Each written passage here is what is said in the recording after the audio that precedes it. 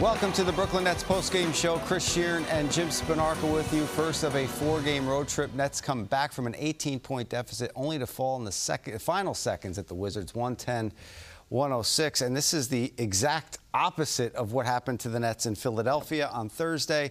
And then against the Magic on Monday night, they were up big in those games and lost those leads, but they just couldn't fight all the way back tonight in D.C. Yeah, I think the early turnovers hurt them in the first half, obviously, and then they gave up a bunch of points, 60 points in that first half. So all of a sudden now you're not playing from your strength, which has been in the month of February defense. But the couple of plays down the stretch didn't go their way.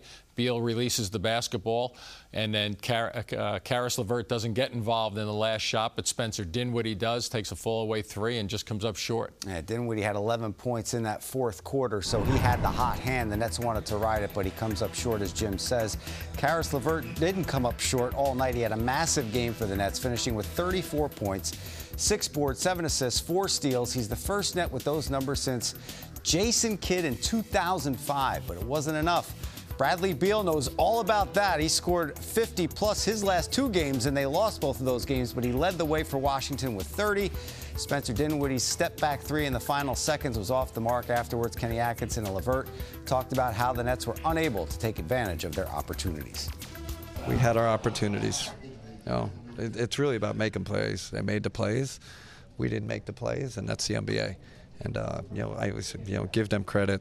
Robinson, hits a big three on the left side. We obviously did not want Beal to shoot the ball. That was the game plan. I'm not going to tell you what we were doing defensively, but it was let someone else beat us, and credit to the kid. Hit a big shot. I thought Spencer had a great look. We got the switch we wanted. We got the step back, had plenty of time, space, didn't go in. Sometimes that's what it comes down to. Does it also, in a way, highlight the necessity of competing for 4 quarters? Yeah, I think that's we always talk about fourth quarter. It's what about the first 2 quarters when we were, again, it's that focus I was talking about, and I don't think it was physical. I don't think it was game plan. I think it was pure focus, and we can all go into our dictionary or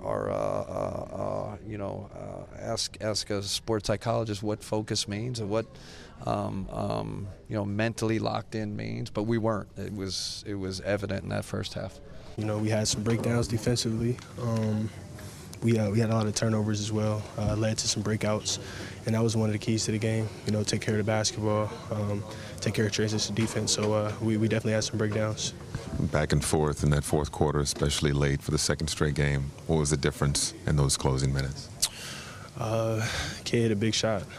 We didn't want Brad to beat us. He made two big passes, one to Thomas Bryant. He hit both free throws, and then Robinson hit the big three, obviously.